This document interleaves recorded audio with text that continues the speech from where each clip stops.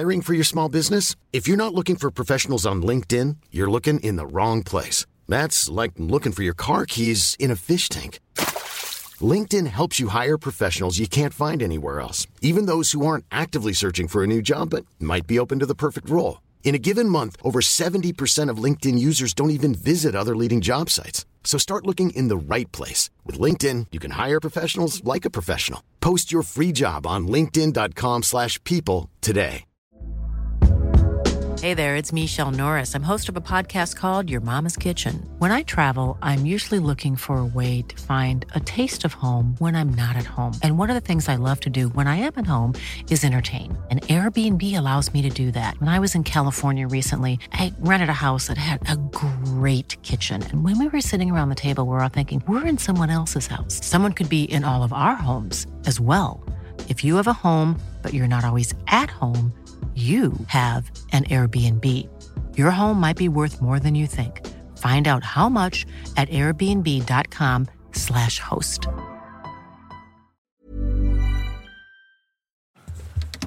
Då brukar vi ska bara soundchecka lite så att det går. Då har vi en standardfråga och där vi frågar om gästen har ätit frukost, i så fall vad?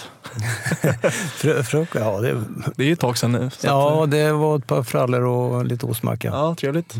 Ja, jag missade jag förstår mig lite. Ja, det är inte bra. Nej, det är väldigt dåligt. Du sköter för sömnen också? Ja, sämre med det senaste veckorna efter semestern. Det har varit väldigt högt tempo. Titta på Svenska Dagbladets serie om våra sömnvanor. Det är mycket att lära där. Det är så? Ja.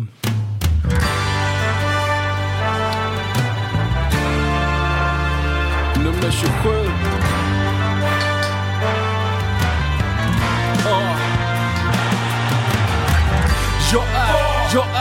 Jag är K för fan. Jag är bengaler, jag är Radio Råsunda. Jag är Sveriges vackraste emblem. Jag är Kenny Baby Spark mellan en djurgårdares ben. Jag är Bojan Djordjic attityd. Jag är en bila. Då säger jag hej och välkommen till Radio Råsunda, episod nummer 173. En episod som vi kallar Den saknade generationen, för vi har en match på söndag. Som nu har blivit lite av en tradition av att bjuda in lite äldre gardet till att komma och titta på match. Och vi har också den stora äran att hälsa välkommen till Urban Dahlberg som är ordförande för historikergruppen. Tackar. Hur är läget? Mycket bra, mycket bra. Härligt. Du, vi pratar lite med dig för att vi känner att vi vill ge ett utrymme till, med all respekt, lite äldre gardet som kanske inte hörs och syns i alla medier och sådär.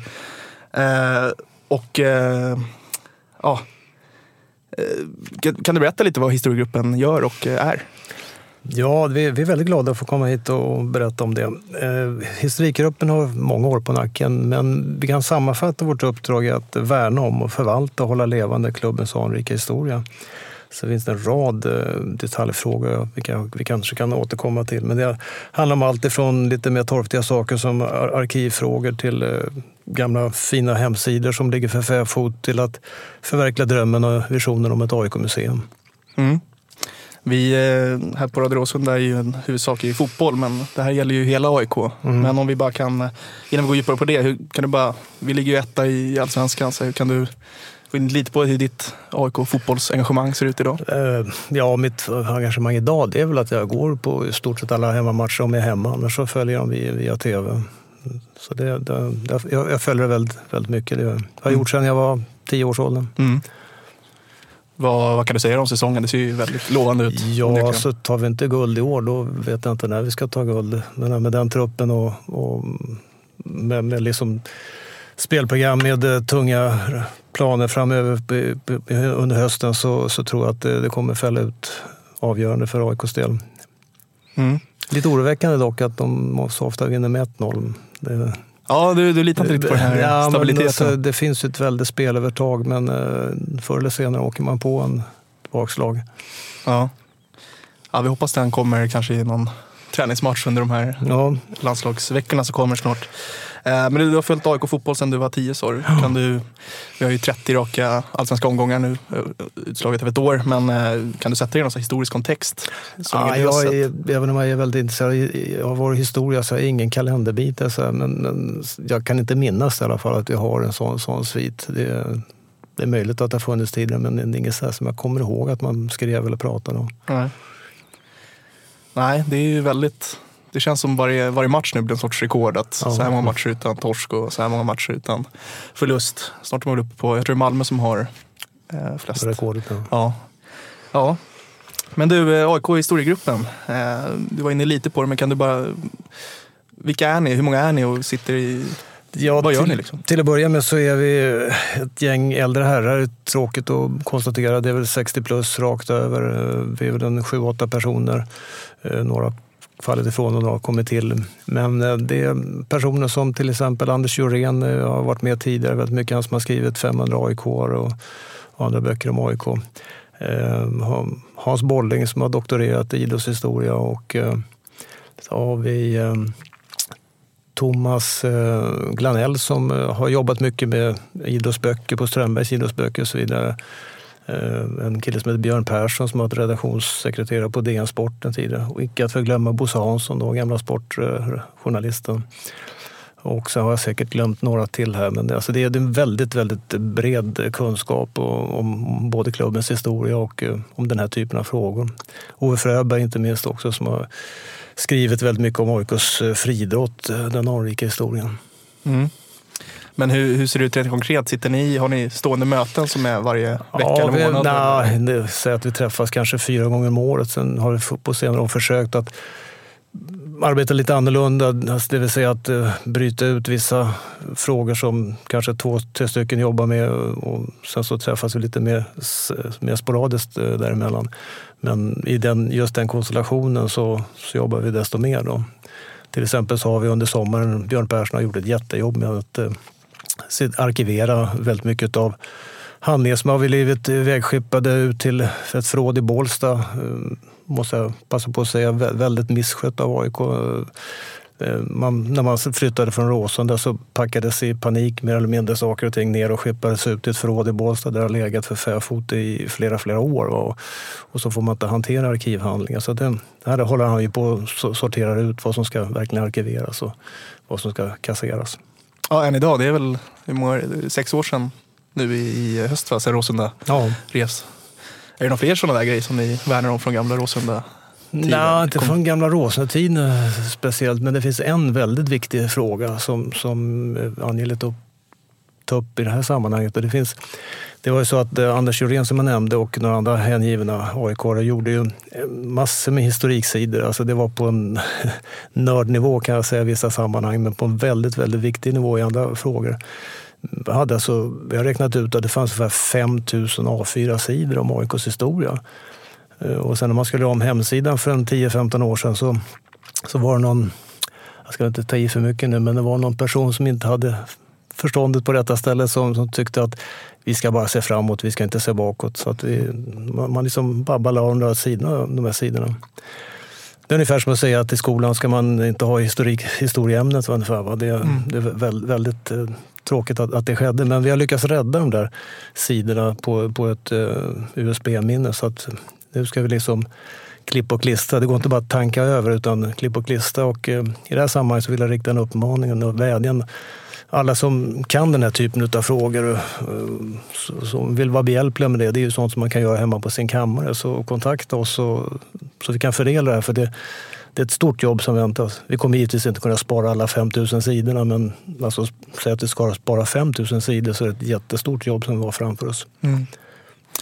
Det känns som att, om jag får dra en egen personlig åsikt, mycket på sociala medier. Det fanns ett Twitterkonto som hette AIK-historia förut, som delade mycket gamla uppdaterande, så var resultat eller spelare eller milstolpar eller vad som helst. Vi har haft ett segment här i Radio Råsunda som hette AIK-historia. Det känns som att vi är duktiga, trots det du säger, på att liksom bevara och...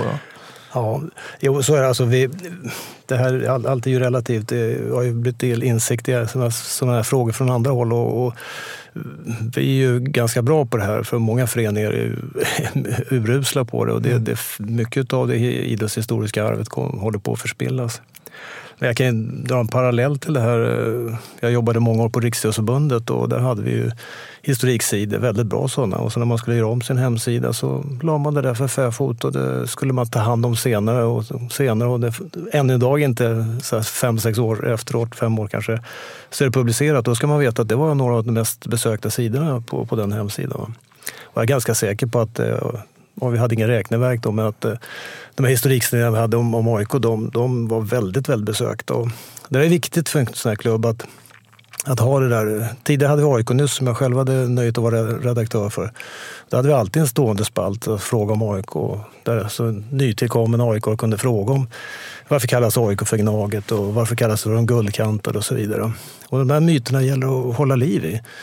Och då har vi liksom ingen klubbtidning nu, utan då har vi hemsidor istället. Men då måste vi liksom värna om det här. Men det jag såg vi skulle sätta igång det på nytt och det hade krävt en jättestor insats. Men vi har det här, va? Och så är det någon som bara liksom lägger åt sidan. Det är förfärligt. Mm. Ja, men som du var inne på lite så är ni ett gäng som sitter och roddar med det här nu. Går det att säga, eller så här, kan du berätta lite hur liksom initiativet eller så här, kom till? Kändes det som naturligt för dig som personligen att ta tag i det här? Ja, alltså det var en kille som heter Jonas Almqvist som är fortfarande aktiv i AIK Boll som drog igång det här en gång i tiden. Jag var med på ett hörn där och sen så kom jag väl ifrån det ett tag. Sen halkade jag med på något sätt och sen, jag har alltid varit intresserad av historia överhuvudtaget och AIKs historia. Och mitt intresse för just AIKs historia startade väl på allvar när jag fick förtroendet att göra boken AIK 100 år. Som ju var ett väldigt lärorikt projekt och kul med väldigt, väldigt jobbigt. Och så gjorde vi också filmen Alla tiders AIK inför 100-årsjubileet. Och jag minns så väl när jag fick se en sån här gammal rörlig bild på Per Karlfeldt, AIKs meste målgörare. Han liksom stod och pratade och först såg han rörde på sig. Det var en sån speciell upplevelse. Jag hade bara sett det på stillbild i liksom massor med olika. Han rör på sig, han fanns en gång. Aha. Där någonstans tror jag intresset vaknade ordentligt. Mm. Och i det här sammanhanget så kanske det är en dum fråga så när man hör att du brinner så mycket för det. Men vad är det som du tycker är liksom det viktigaste med att bevara och liksom lyfta AIKs historia? Väldigt relevant fråga. Det är ju för att det är såna här saker som skiljer AIK från medelstora klubbar också. Men att åker ut i Europa så har alla större klubbar. De har ju, går på Arsenal så har de ett fantastiskt fint museum. Går på Barcelonas museum så är det är bara Picasso-museet som har fler besökare än Barcelonas museum i Barcelona. Och det där liksom bygger hela tiden, tillför ju väldigt mycket av klubbkulturen och det man kan känna stolthet över. Alltså många känner ju stolthet över att spela i AIK till att vara ledare och så vidare, men det är mycket lättare att vara stolt över någonting som man känner till och som allmänheten känner till och som man refererar till i många olika sammanhang. Så att det är en väldigt, väldigt viktig byggsten i hela bilden av AIK. Mm. Jag kommer ihåg 2016 år, 125-årsjubileet. Väldigt fint att se det här samlingsmonumentet i Solna centrum. Ja. Verkligen så grejer som man inte ens, även fast man har liksom förstått storheten i AIK, att det fanns ju delar som verksamheter och föreningar som man knappt kände till, men som man ändå kan förknippa med för att det är så fint att alla genast kring det här klubbmärket liksom. Ja, kul att höra att du säger det. Det var ett uppdrag vi fick. Jag hade tjatat på den dåvarande ledningen i ungefär 1,5 år att man skulle göra någonting för 125-årsjubileet. Hörde ingenting. Sen 3 månader innan jubileet så frågade de, kan ni göra en utställning på biblioteket? Och det är klart att AIK kommer då säger man inte nej, va? Men det var väldigt jobbigt att få ihop den här utställningen, men kul och bra blev det faktiskt. Ja, det får man verkligen säga. Du var inne lite på det också kring museum. Och det är en fråga som ni verkligen brinner för. Och då i det så har ni 2 specifika uppdrag. Och det skapar en intern opinion framtid för att utveckla ett framtida AIK-museum. Samt att uträtta förutsättningar för att återskapa AIK-museet. Kan du liksom utveckla tankarna kring det? För det kanske inte är helt självklart. Eller självklart kanske, men ovetande för dem. Ja, alltså till att börja med så är inte alla som känner till att vi hade ett AIK-museum tidigare som fanns på olika ställen på Råsunda. Och det där var väldigt uppskattat och Inte minst för att bygga den interna klubbkulturen och kunna ta dit ledare, framförallt nya ledare, sponsorer och andra och presentera den här fina klubben. Och så att vi börjar inte från noll utan vi har väldigt mycket material och det har vi liksom lyckats rädda nu från ett förråd ute i Bålsta som vi har nu transporterat hit till Friends. Så att det återstår bara frågan om vad ska vi göra av det. Och det är ju, vi har hållit på att brottas med det här under flera år och tyvärr måste jag säga att tidigare ledningen så vi fick liksom aldrig någon riktig gehör för den här frågan men den nuvarande styrelsen så tycker jag har vi fått en väldigt bra kontakt med, alltså huvudstyrelsen då. Och man kan väl sammanfatta med att alla är väldigt tända på idén och tycker att det här är något som AIK bör satsa på. Men vi måste ju liksom samla klubben kring den här idén, inventera liksom resurser och så fråga allt ifrån Svarta Massan till allmänna supporterklubben till alla möjliga intressenter och givetvis AIK fotboll, AIK hockey, men också få huvudstyrelsen att ta ledningen i den här frågan och samla alla de här intressena och den här vurmen för den här idén och alltså försöka hitta en lokal då. Problemet är att det är svårt att hitta en lokal som fyller alla kriterier. För det första får det inte vara någon dyr lokal. Men det måste också vara en lokal som helst kan ju ligga i närheten utav Friends så att man kan komma dit när man vill gå på match. Alltså, tillgängligheten är ju väldigt viktig. En annan problem i sammanhanget är tillsynen. Så det här är ju tyvärr ett lätt eftertraktat objekt för de som inte gillar klubben och därför måste man ju verkligen vara noga med tillsyn. Dessutom är det ju så att det är också ett problem att det är så återvärda saker för sanna AIK också. Vi har blivit bestulna på ganska många fina saker inom åren. Så att tillsynen, den är viktig. Och ja, få ihop det här på och den yta som krävs då. Det kanske räcker med 40 kvadratmeter. Det har vi inte riktigt klarat ut än hur stort det behöver vara. Nej. För allt det här, alltså det bottnar också i vad det kostar. Jag är ganska säker på att vi skulle få med oss fotbollen i spetsen med en insamlingskampanj. Den här insamlingskampanjen man gjorde för Resise då, den gav ju väldigt mycket pengar på kort tid. Och jag är säker på att man skulle få mycket pengar till ett museum. Så att jag är inte ett dugg orolig för att vi ska få pengar till kapitalkostnader, det vill säga montrar, armaturer och sådana saker. Men däremot så är ju frågan på lite längre sikt, alltså vad det är för driftskostnader, vad är det för hyresvillkor, försäkringsvillkor och sådana saker. Och det där måste man vara klar över så att man har lösning som håller 10 år fram i tiden så att man inte, när de får dålig ekonomi någon gång så liksom drar man ett pennsträck över det och säger att det här kan vi inte ha. Ja, vi kan väl lägga till också när det gäller museet att det finns ju folk som har artefakter, föremål alltså som betyder något inför klubben och det är viktigt att folk som vill skänka det också till klubben känner att det kommer i goda händer. Det har hänt lite till och från att man har kommit och skänkt en gammal matchtröja från Svenedal eller vad det var för någon spelare så. Och sen har liksom ingen som vet vad den här tröjan har tagit vägen då. Så vi vill att alla sådana här föremål kanaliseras till oss så att vi liksom får in en rutin på att det kan förvaras på ett säkert sätt. Jag fick ju, ska man inte läcka den här helt, men jag fick se lite er strategi med både placering och liksom tänk plus och minus på vad ni tänker att det här museet kan tänkas ligga rum. Och då var det både Ritorp och det var Friends och det var ute vid, jag vet vad, men det var mycket plus och minus och då är det mycket med tanke med sponsring och att sånt, att det finns en uppsida också för sportklubb, för föreningarna att det blir en naturlig del av besöket eller liksom jobbet. Ja, jag tror på det. Alltså, skulle någon säga att vi har en lokal här i Huvudsta någonstans med gratis, så jag tror inte på den idén. Utan det är kanske inte alla vi är överens om i vår grupp, men jag tror inte på den idén, för det måste vara det. Hi, I'm Daniel, founder of Pretty Litter. Cats and cat owners deserve better than any old-fashioned litter. That's why I teamed up with scientists and veterinarians to create Pretty Litter. Its innovative crystal formula has superior odor control and weighs up to 80% less than clay litter. Pretty Litter even monitors health by changing colors to help detect early signs of potential illness. It's the world's smartest kitty litter. Go to prettylitter.com and use code ACAST for 20% off your first order and a free cat toy. Terms and conditions apply. See site for details. Hiring for your small business? If you're not looking for professionals on LinkedIn, you're looking in the wrong place. That's like looking for your car keys in a fish tank. LinkedIn helps you hire professionals you can't find anywhere else, even those who aren't actively searching for a new job but might be open to the perfect role. In a given month, over 70% of LinkedIn users don't even visit other leading job sites. So start looking in the right place. With LinkedIn, you can hire professionals like a professional. Post your free job on linkedin.com/people today.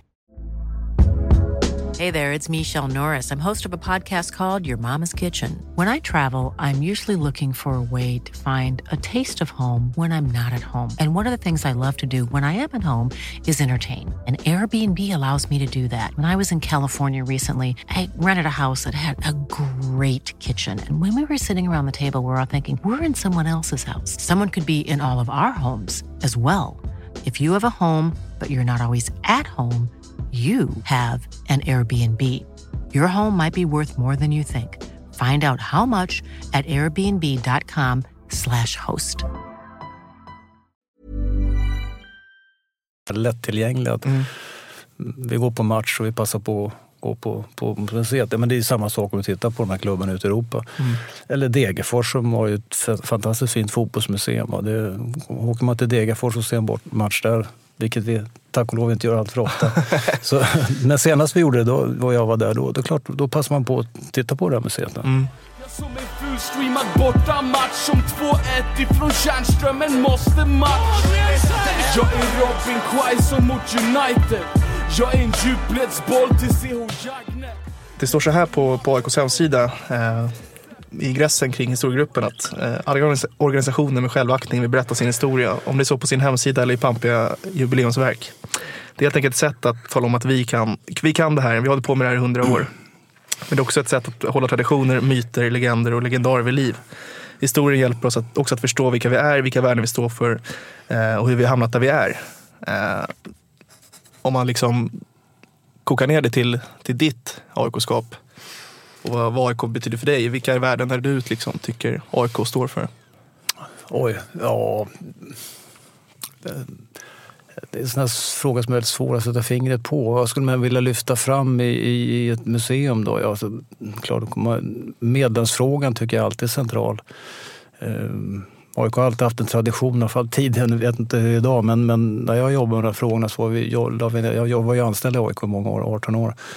Vi jobbade mycket med medlemsfrågorna och att man skulle känna sig delaktig och att man skulle få information om klubben. Och hur vi har skött det där, det tycker jag, och hur medlemmarna har speglats, alltså vilka det är som är medlemmar, att det skär genom alla sociala skikt och sådana saker.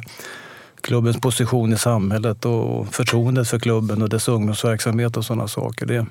Sådana saker tycker jag ska vara med när man betraktar en klubbs värderingar och vad den står för. Men det är klart att i ett museum så är ju merparten, det är ju liksom det känslomässiga, att man ska kunna stå framför en monter med Kurre Hamrins matchtröjor från hans Europa-äventyr och hans AIK-tröja som vi faktiskt har i förvar. Och känna lite historiens vingslag. Det är sånt där som gör att, återigen, det är det som skiljer oss från småklubbar. Så att de där sakerna, det blir med ganska givet att det blir väldigt mycket personerna och händelserna som det ska spegla. Sen hur liksom klubbens värderingar och sånt framtonar, det tycker jag är lite svårt att säga. Däremot traditionerna tycker jag är väldigt viktigt att lyfta fram, och då vill jag framhålla det här med klubbdräkten och klubbmärket och sådana saker. Där finns ju väldigt mycket intressanta historier att berätta om världens vackraste klubbmärke och liksom den charmiga historien bakom det som vi kanske inte har tid för att prata om idag. Sure. Ja, alltså det är en fantastisk liten historia som finns att läsa om i boken AIK 100 år givetvis. Det var så att AIK spelade 1934 tror jag det var i London. Och då hade man fått tipset om att man skulle sy upp ett matchställ hos Mr. Bowmans sportaffär. För han kunde det där. Och han levererade klubbdräkter till storlag i England. Men inte bara det, utan kontinentens storlag och sydamerikanska storlag. Och broderade märken fint också. Så han fick den här beställningen från AIK. Och när han fick se det märket tyckte han var fantastiskt vackert. Så han la ut de här märkena som han hade broderat alla storklubbar från Sydamerika, England, kontinenten i skyltfönstret. Fick folk komma in och rösta. Självklart vann AIK. Mm. Så att det finns fog för det här epitetet världens vackraste klubbmärke. Mm. Och sen finns det ju mycket att berätta om liksom hur klubbmärket ser ut och varför det ser ut som det gör och sådana saker. Det är alltså heraldiska saker och det finns ju kopplingar tillbaka till riddartiden och sådana saker. Och det där är ju alltid kul och intressant att berätta. Klubbdräkten är ju också en speciell historia. Jag har sagt till min fru att det på min gravsten ska stå att det var han som återbördade de randiga strumporna, för det var jag som gjorde på 90-talet. Ja, det får du gärna... Ja, men alltså någon idiot, kan inte uttrycka bättre, liksom får ta bort en sån här sak och så skyller man på att leverantören hade inga andra strumpor. Och det var samma svar jag fick när jag tog upp den här saken då. Och så pratade med dåvarande klubbdirektören Bengt Andersson som var en fantastisk ledare på sin tid. Och han sa, ja men då klart, du har ju rätt. Det är klart från 1000 vi ska ha randiga strumpor. Alltså AIKs direkt, det som gör den unik, det är ju den här kombinationen. Det finns ju många klubbar som har svarta tröjor och så finns det en annan som har vita byxor också. Men den här kombinationen, vita byxor, svarta tröjor och randiga strumpor, det är AIK. Alltså du kan se det på långt avstånd att det är AIK som spelar. Mm. Och det där, den här historien tycker jag är viktig att beskriva. Hockeyns direkt är också intressant. Och man finns ju kopplingar tillbaka långt tillbaka i tiden. Till exempel på 50-talet spelade man en direkt som den som Skellefteå AIK har idag. Som inspirerades av brittisk klubb som heter Nottingham Panthers. Och så Skellefteåborna, många av deras fans, de tror ju att det där är någonting som de har skapat själva. Ja, jag har en far från Skellefteå så jag har varit där oskyldiga sportlov och fått lida genom den där. Ja, det är alltid lika roligt att få berätta historien om hur Skellefteå AIK bildades. För de pratar om att det finns bara ett AIK, men när man då berättar att det var AIK som var förebild och dessutom barnmorska med gamla AIK-ledaren Torsten Tegnér på Idrottsbladet som hjälpte dem att skapa klubben, då brukar man ganska tysta sig. Ja, där är ju på tal om att inte minnas sin historia. Skellefteå kan ju lyssna på det här och ändra omedelbart. Värde all respekt i övrigt faktiskt, måste jag säga. Det är en stark hockeyklubb. Ja.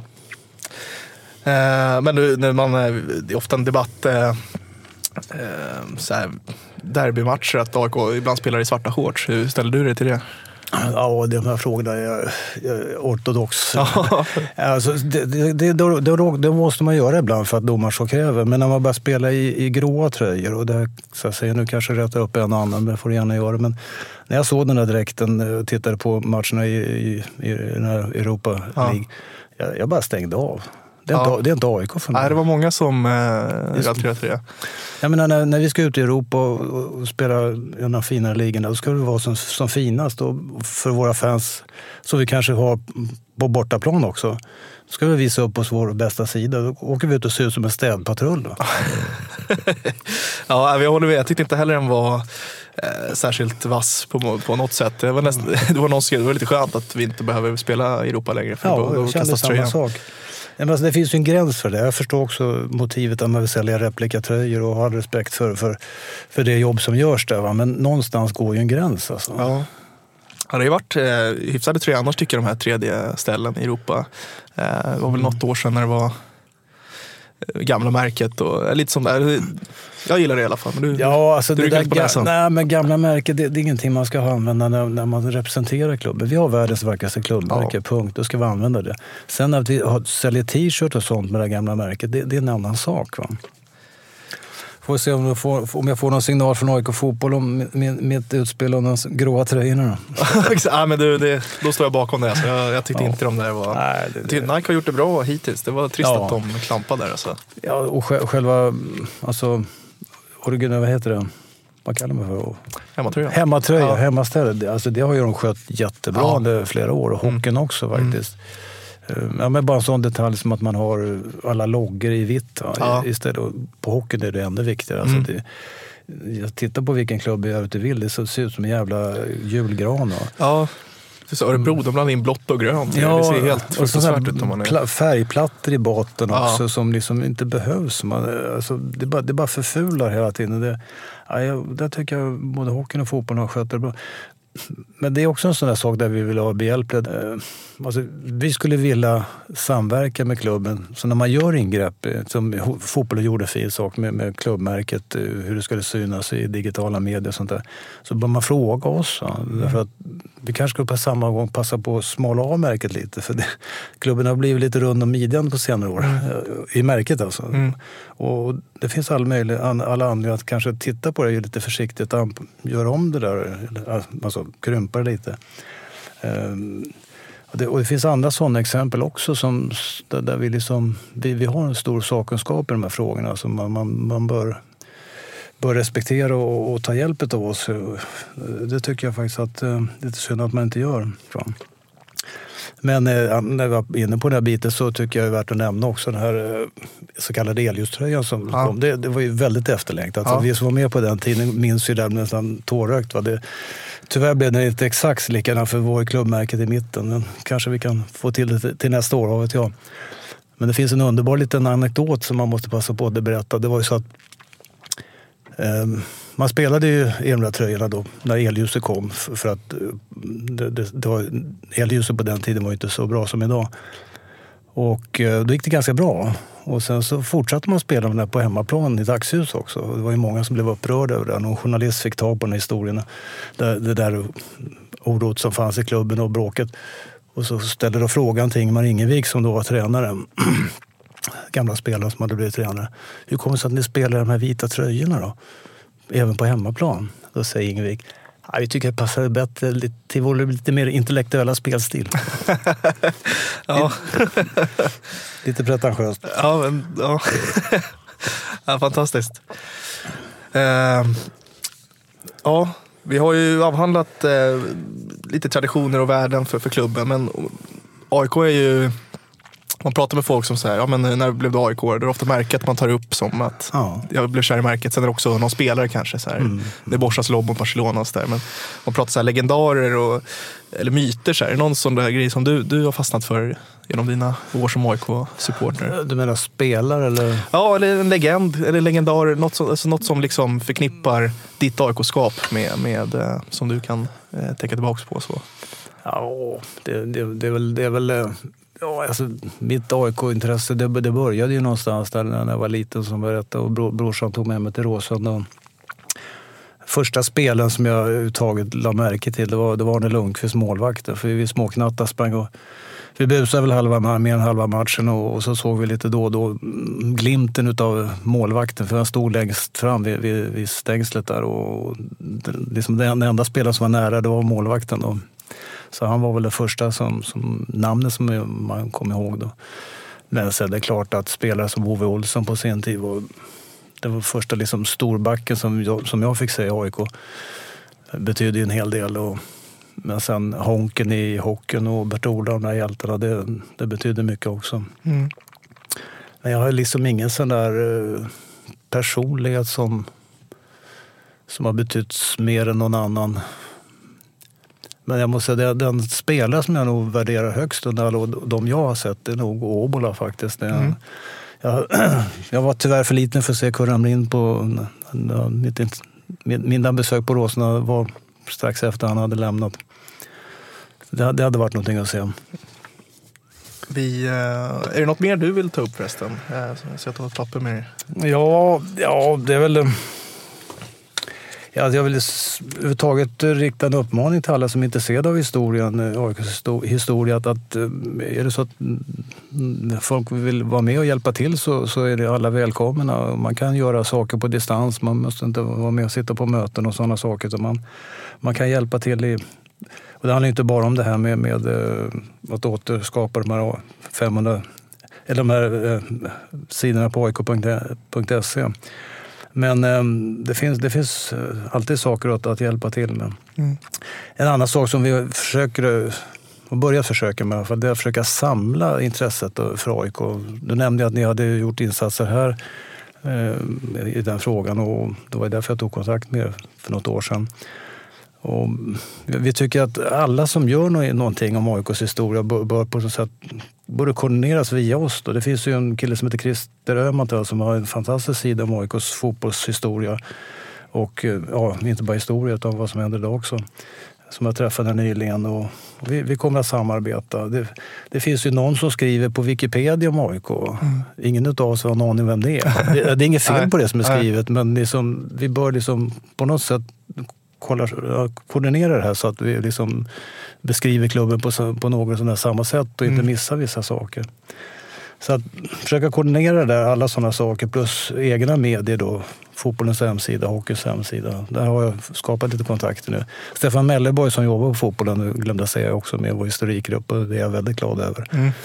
Och han har ju faktiskt tagit tag i lite och satt igång med fotbollshistorik på AIKs hemsida, fotbolls hemsida. Det fanns ju ingen där för bara några år sedan. Nej, det är man väldigt så här, bara när man gör en research om någon gammal spelare så är det ju oerhört tacksamt med allt som finns liksom. Men super. Och sen om någon sitter på någon sponsorpeng för ett museum eller lokal i samband med Friends så mejlar man Urban kanske. Ja, då får man gärna höra av sig, absolut. Bra. Om inte du har något mer så tror jag vi tackar där. Ja, kul att vara här. Underskott från halva plan. Jag är Kenny, det är dubbelvolt.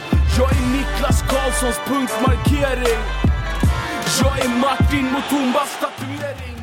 Bra, då har vi inte kastat ut, har vi inte gjort, men vi har sagt hej då till Urban Dahlberg från historiegruppen och välkomnar in Jörgen Bengtsson från AIK-ringen. Välkommen. Tack så mycket. Hur är läget? Läget är alldeles utmärkt. Härligt. AIK-ringen. För de som inte vet vad det är, kan du berätta? Ja, redan 1938 så bildades AIK-ringen. Det är alltså 80 år sedan. Och då var det några spelare som hade slutat och som tyckte det var tråkigt att inte ha gemenskapen längre. Utan man gick samman och träffades på Hotel Anglia som det heter än idag. Och bildade då AIK-ringen. Det var 17 stycken gamla lirare. Och då var det bara fotbollsspelare. Sen har det då tillkommit även hockeylirare. Jag tror till och med vi har någon bandyspelare, någon badmintonspelare med också i ringen. Man var 17 från början, nu är man drygt 100.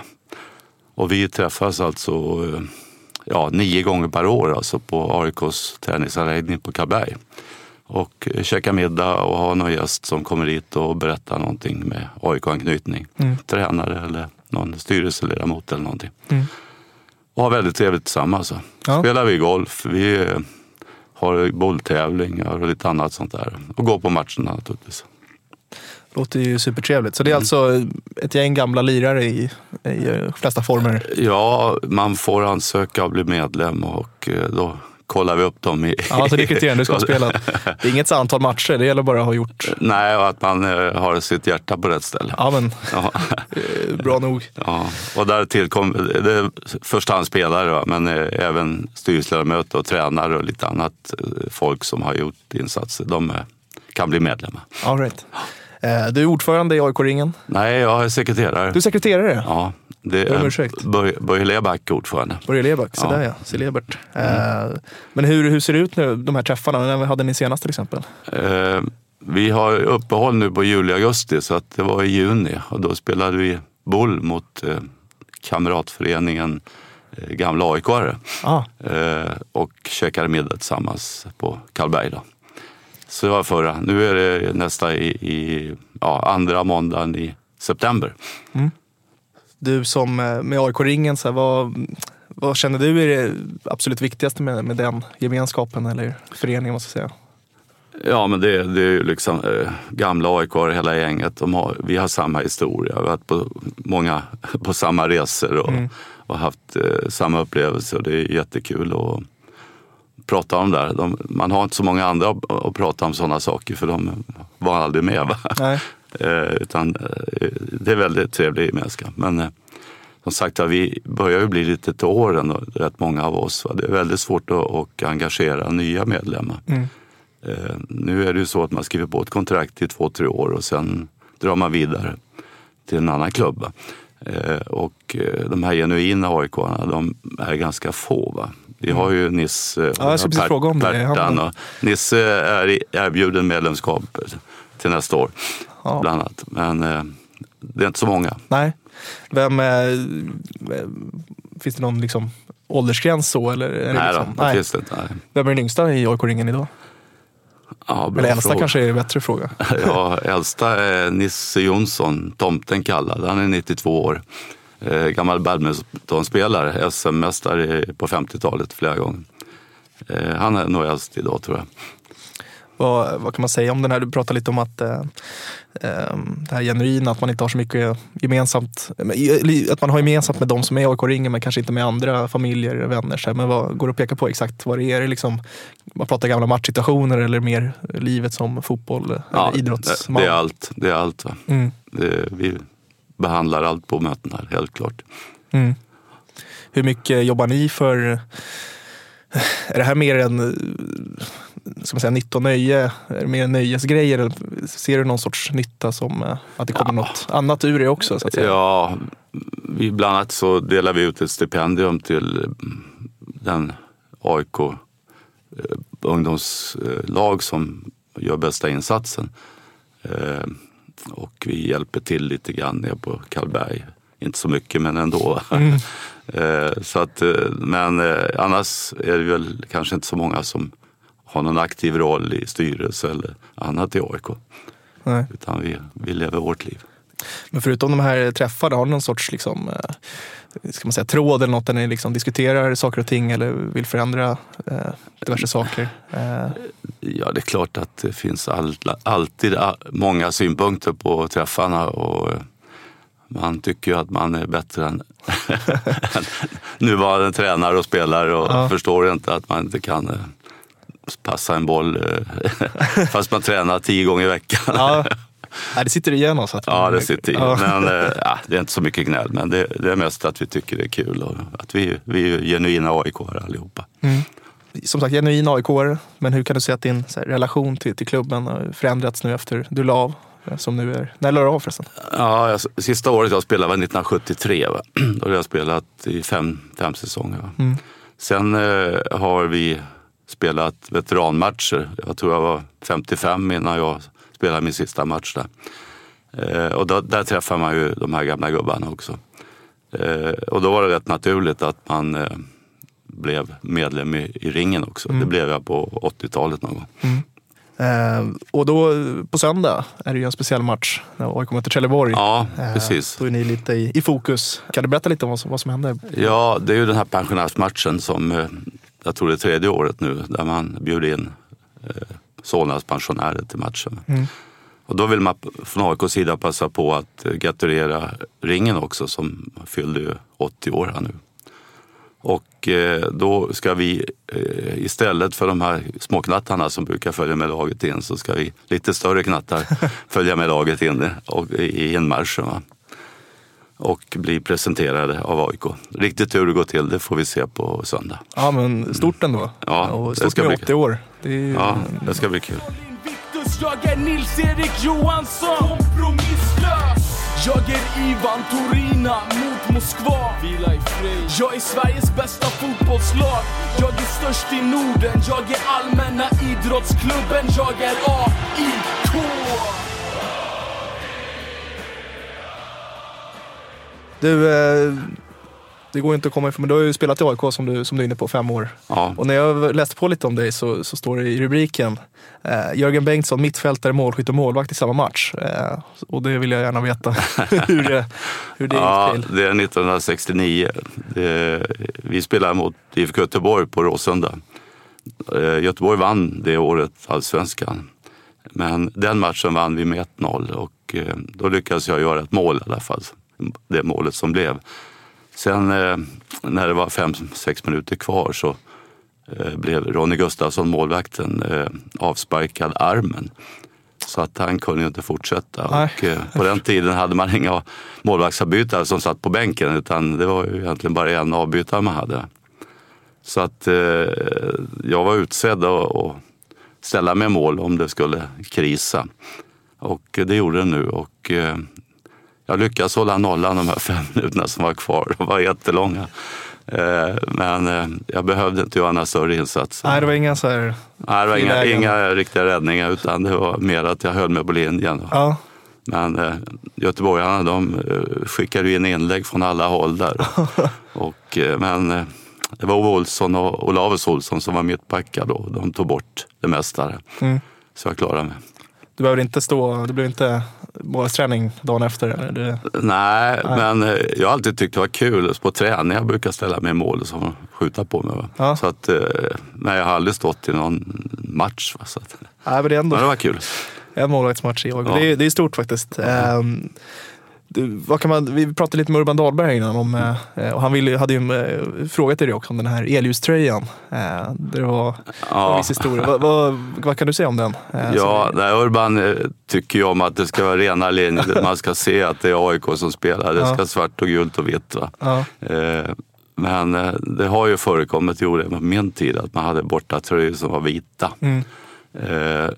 Och sen vet jag att man använder dem även när vi spelar hemmamatch ibland. Varför vet jag inte, men så var det. Och det är sånt som inte Urban tycker om. Jag tycker inte om de här gråa eller orange, jag tror det var ett tag också. Ja, det var någon i Royal League-matchen. Ja, precis. Han tycker att det ska vara rena linjer. Hur många matcher ser du idag som pensionär? Ja, alltså, jag går på rätt många hemmamatcher. Även någon bortamatch ibland som ligger nära. Resten ser jag nästan på tv. De flesta. Va? Så att jag följer ganska ordentligt matcherna faktiskt. Samma fråga som med Urban. Om du sätter det här i något så här historiskt perspektiv. För att vi är ju sinnessjuk trend med 30 vinster utan, eller 30 matcher utan förlust. På ett år nu, utslaget för ett år. Vad kan du säga om AIK anno 2018? Ja, men alltså det är ju enastående egentligen. Va? Man har väl tyckt att spelet inte har varit sådär 100 några matcher. Va? Men man har inte förlorat och man släpper inte in några mål. Så att man får ju vara måttlig i sina krav. Ja. 30 matcher utan förlust, det är väldigt bra. Ja, det får man ju verkligen säga.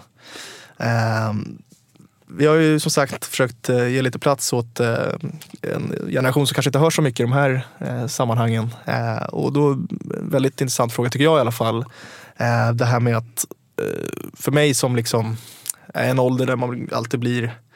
Det känns som kommunikationen och marknadsföringen alltid riktas lite mot mig. Hur jag som liksom driven supporter ska gå på fler matcher. Hur känner du som lite äldre?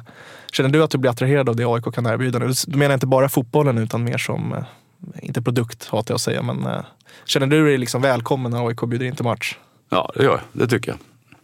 Vi ska inte glömma att i ringen finns det då ett 30-tal hockeylirare också. Ja, så att vi går också på hockeymatcher och tittar. Ja. Är det någonting ni känner har blivit bättre med åren i samband med de här, nu blir det lite fotbollsfokus ändå, men det här saknar generationen som blir 3:e gången som sagt, att det liksom blir bättre med åren, att man lyfter det lite äldre gardet? Ja, jag tycker det är kul att det kommer mer folk och det kommer äldre folk också.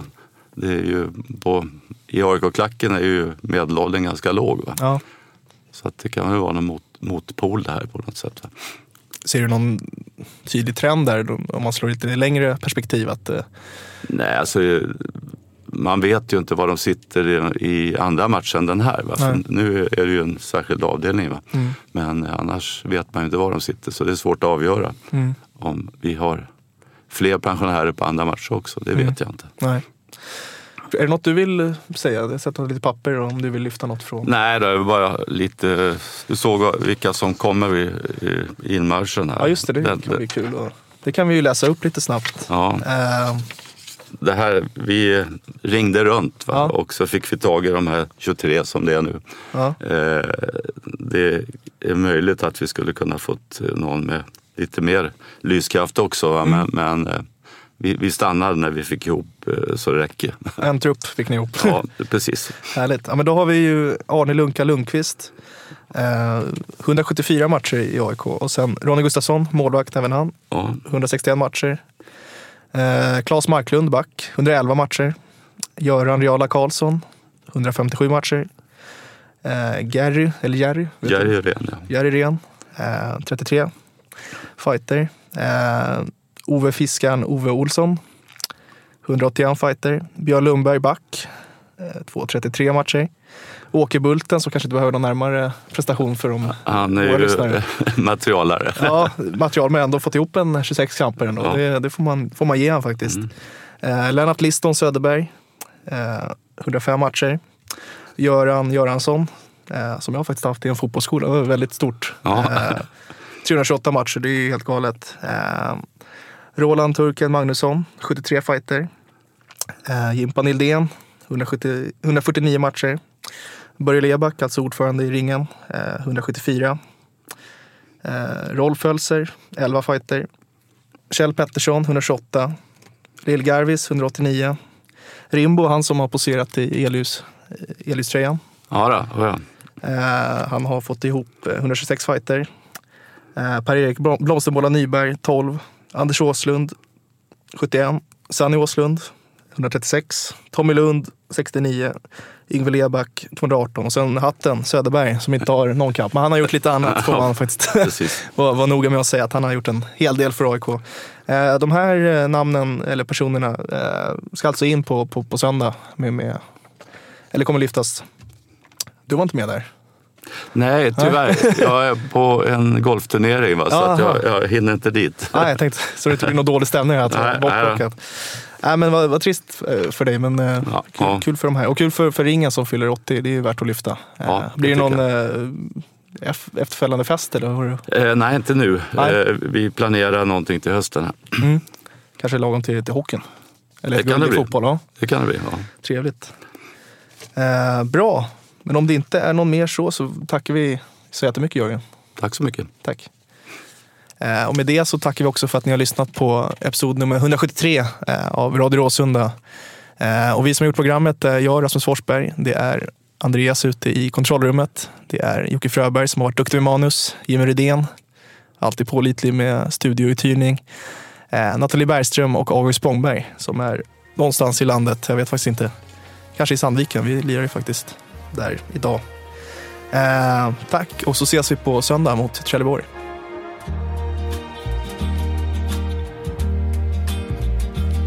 There's a ship lies rigged and ready in the harbor.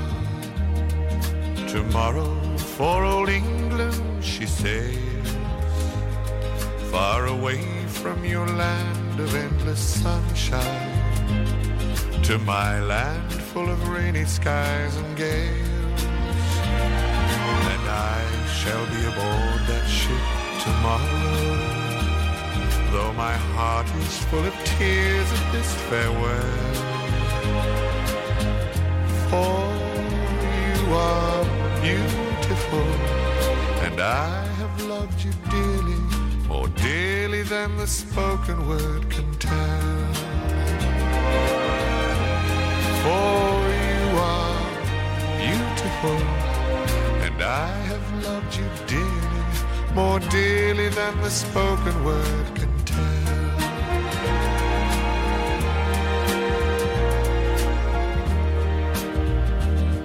I heard there's a wicked war a-blazing, and the taste of war I know so very well. Even now I see the foreign flag a-raising, their guns on fire as we sail into hell. I have no fear of death, it brings no sorrow, but how bitter will be this last farewell.